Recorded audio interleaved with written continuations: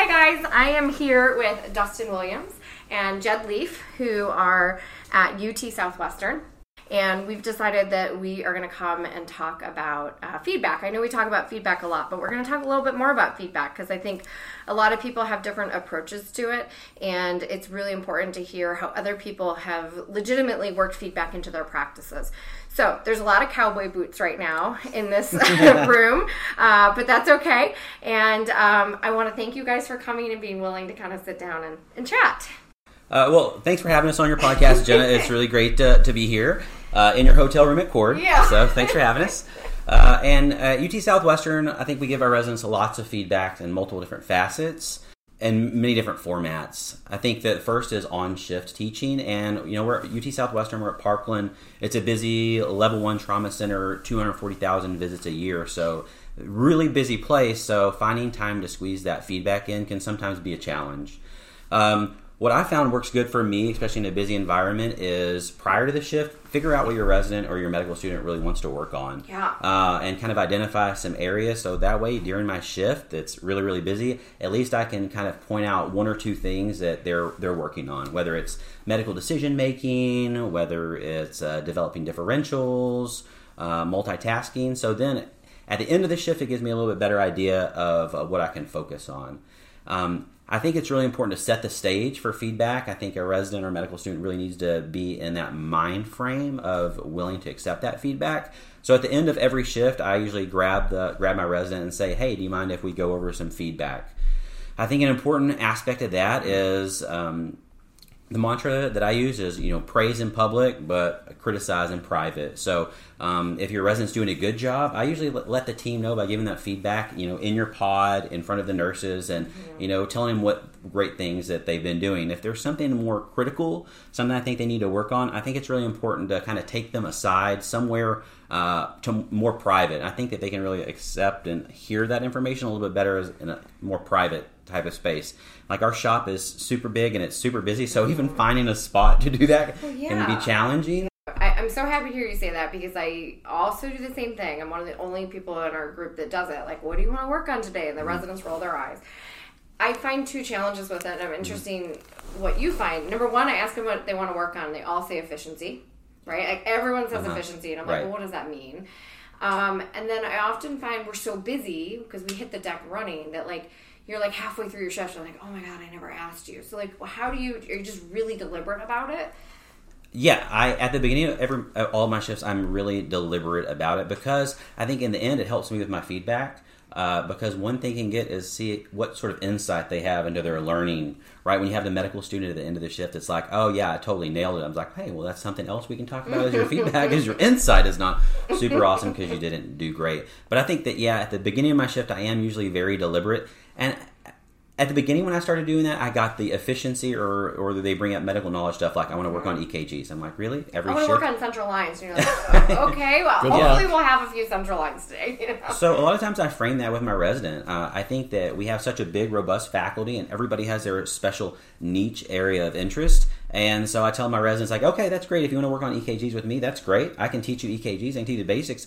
But, you know, hey, here's the stuff that I'm really good at. And I think that I could help you work on this shift. So if you want to pick one of those things, and so help redirect them a little bit and say, hey, you know, maybe when you're working coding and billing, this faculty is really who you want to look at your medical decision making and your coding and billing. We talk about that a lot with our faculty, or we've talked in the office a lot about that. Like, should we help our faculty try and find the things that they're really good at teaching, right? And then they should just focus on teaching that. Because I think a lot of our faculty walk into a shift and it's so overwhelming. I love it. I love having every faculty. I mean, I think in emergency medicine we need to be really good at everything, but kind of having a niche area of interest. Jed, how do you do it? Like, do you have a beginning mantra to your shift, or do you just kind of like hit the ground running and see where it takes you? So I've found it very useful to kind of do exactly what Dustin said and be like, hey, what are you looking to work for today? Is there some area I can try to highlight for you because I know what we're going to focus on. And if it's efficiency, I'll be like, okay, I'm going to pick one very specific area. And in that, I kind of fudge efficiency into like, generally, I'm going to be a community medicine doctor. And so I'll fudge that. And I may look a little bit and say, hey, did you sit down? Did you touch the patient? Did you introduce yourself? Did you give them your plan? Did you talk to them? Did you explain what's going to happen? Did you tell them about how long they might be in this room? Did you come out and order all their stuff efficiently? But I try to kind of look at what they're looking at and figure out what I can look at. I think we've got kind of that broad, diverse faculty who can look at those different things. The residents work with all of us. They all get a chance to see what we do, but I think given that opening shot to say, hey, this is what I want to look at, and they figure it out pretty quick, right? Within like that first, couple of months, they know like Dustin's the eye guy. They know Leaf is like the stands around looking cool guy. Exactly. Do you how many faculty do you have though? Now we have about 80 faculty. Yeah, so you're big too. And Yeah. how many residents do you have? We have 66 residents. Yeah, we have 22 62. professors. And it's really hard for our faculty to know, because you can work with one resident today and not see them again for 9 months. And maybe because you guys are in leadership, so you might know oh, okay, you don't really need to work on that. You need to work on this. Do you ever address that at the beginning of the shift, or do you just kind of let what they want to work on ride? We manage our very large residency with our CCCs. I kind of sort of have my little, locked up super HIPAA secure notebook in my phone where I know hey, resident XY sounds like he's been struggling with efficiency. And then it's okay, I know when I'm working with, resident XY, hey, I need to hit this. So I may still ask them hey, what have you been working on lately? What topics have you been looking at?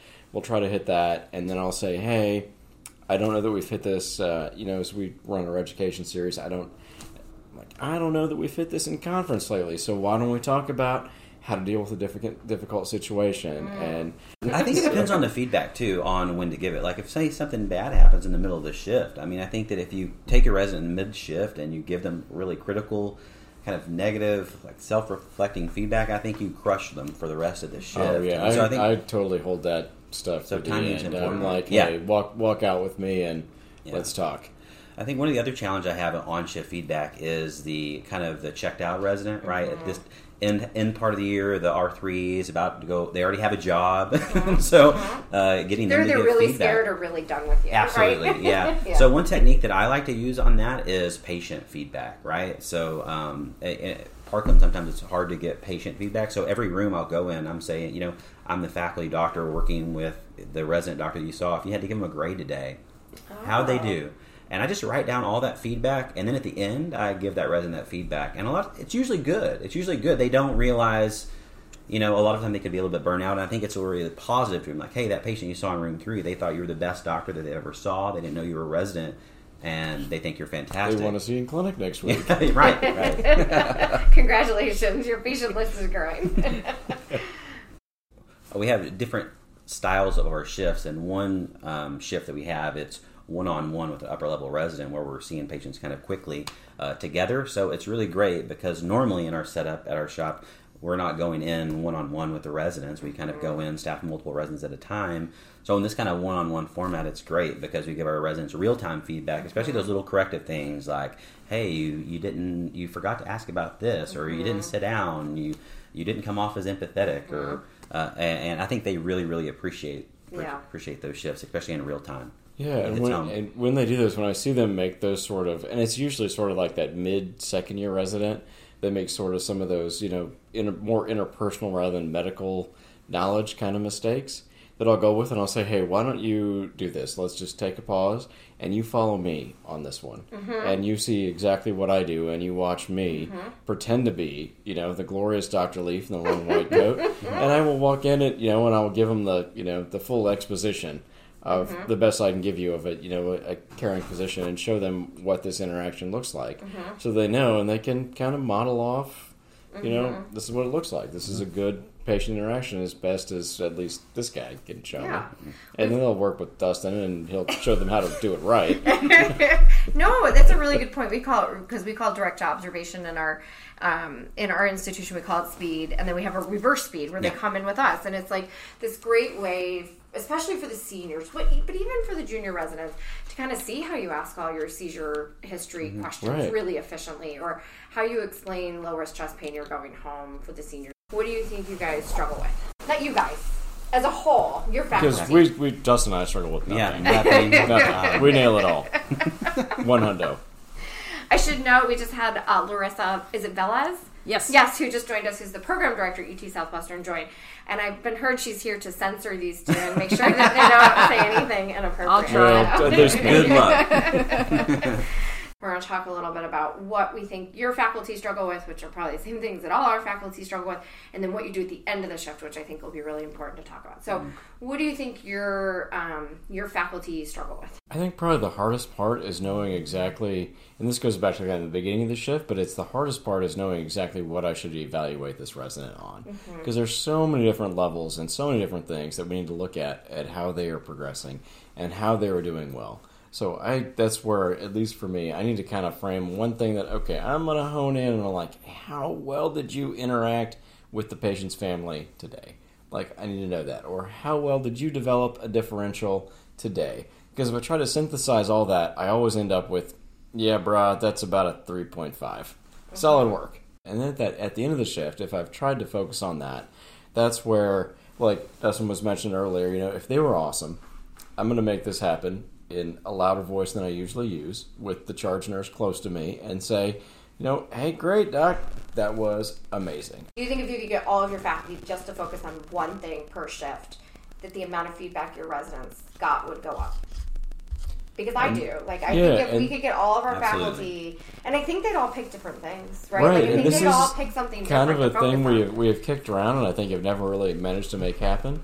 But I think if we could, as a faculty, just like pick out at a faculty meeting, be like, hey, look, whatever, Dr. A, you're going to cover, you're walking into the room, your approach. It'd be a really cool study, actually, right? To look at your faculty and see if you delineated their strengths, started to get feedback on that, if the quality and or quantity and or satisfaction of the feedback got better. But I struggle with even sometimes is the resident that's doing a good job. That's doing a great job is giving them constructive feedback on what they could be doing better. So I absolutely agree with you is, figuring out one thing on a shift to work on and really kind of dedicate helps give you more kind of in-depth, robust feedback than just good job, keep on keeping on. I think we could have a whole podcast on how to give feedback to the high-performing resident. Yeah, and I fully agree with that. I have a game plan whenever I show up to a shift. There's always something that I'm working on as a faculty, and I try to tell that to the residents so that they know that although I'm 20-something years into my EM practice, and I'm still working actively on keeping up my skill set, learning something new, reading something, because that kind of shows them that it never stops, right? So it creates a good culture of I'm working on something, you should be working on something. I think some of our faculty, because of how big we are, they struggle with kind of learning all the learners and knowing how to trust and how much to trust. And sometimes what should that learner be working on? Sometimes they don't know what they don't know. And as a faculty, it's hard if you don't know where they are in their learning process, just to help them the most. If they don't have a lot of introspection, it's hard for you to kind of figure out, okay, so this person is struggling with, interruptions, or is struggling with, efficiency or note writing. I love that idea of sharing with your resident what you're working on. So you get to the end of your shift. Do your shifts end at the same time as your residents? They have, generally speaking, have an hour overlap past us. So you're out the door. Yeah. How does that work? Because our faculty, and I'm guilty of this as well, at the end of the shift, I'm wrapping up, signing out, ensuring that they have a good handle on the plan. I really struggle to give feedback at the end, and they're like, what did you think? And I'm like, I don't know. I just feel like I got hit by a truck. It was a really busy shift. I will email you. So I have adopted an email after the fact to them, within a week or so, that goes through their shift case by case almost. It's exhausting though, and it's very time consuming, and I wish I was better in the moment. So I'm curious how you guys, the three of you, what do you do at the end of the shift event? You're very right. I usually am running out of the ED, and I don't have a lot of time to kind of sit down, nor I have kind of the right mindset to be giving people a lot of detailed feedback. But I usually tell them, send me an evaluation and make it a point to kind of write it within the next, 5 to 7 days so that they get timely feedback. I might give them a specific compliment. I might not do it at the end of the shift. I might do it when they did something really good. Hey, that central line went really well. So I try to not pile everything till the end. If I see a good behavior, I reinforce it right away. I might kind of reinforce it at the end of the shift, but I'm very brief. It might take me 30 seconds and it's usually a positive thing. I usually try to leave the shift with like, thank you, this is what you did well today, send me an evaluation. I'll make sure that you get some more structured feedback later. I like that. Well, and they're trying to wrap up too. That's they're tired. You're tired. Like, do not talk to me. Like, I've got 4 consultant phone calls coming in. I'm also running. Like, they're running around with the check, and they're like, I can't process. But if you can this streamline that into just a couple of sentences, I think that has some value. What do you do, Dustin? Well, I think at the end of my shift, I think it's pretty easy to identify things for a struggling learner to work on, like we talked about. But for the high performer, it's a little bit challenging. So I kind of turn it back on my learner and see what insight they have. I say, hey, what's one thing that you did really well today, and what's one thing that you think that you can work on? So that helps my evaluation a little bit. I'm like, oh yeah, you could have done that a little bit better. That's a great idea. Yeah. So I kind of use their insight, and that's kind of how I started. So I think we're getting to the end. I feel like we've talked about feedback a ton, but if you could have one take-home for a faculty member at your institution, we've talked about a lot of take-homes, and I think there's a lot of good stuff, but what would it be for each of you? I've already said it. The one thing I think is really important to me is, praise in public and criticize in private. I think that's important. Yeah, and for me, I think for some of our faculty, it's just walk in looking to know.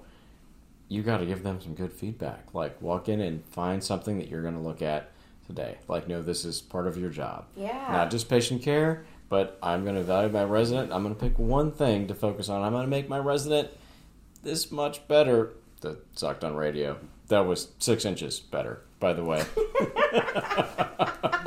On a Likert scale. 6 inches better on the Likert scale.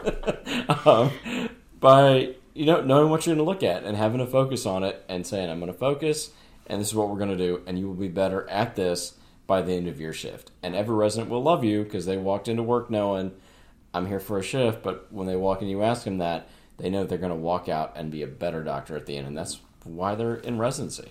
Yeah. Larissa, how about you? And that's why we're in education. Right. Yeah. I think to me is that the residents do 1,000 kind of great things every day, and we tend to focus on the negatives. And there has to be some sort of focus on the negatives, right? You made a big mistake, you missed something.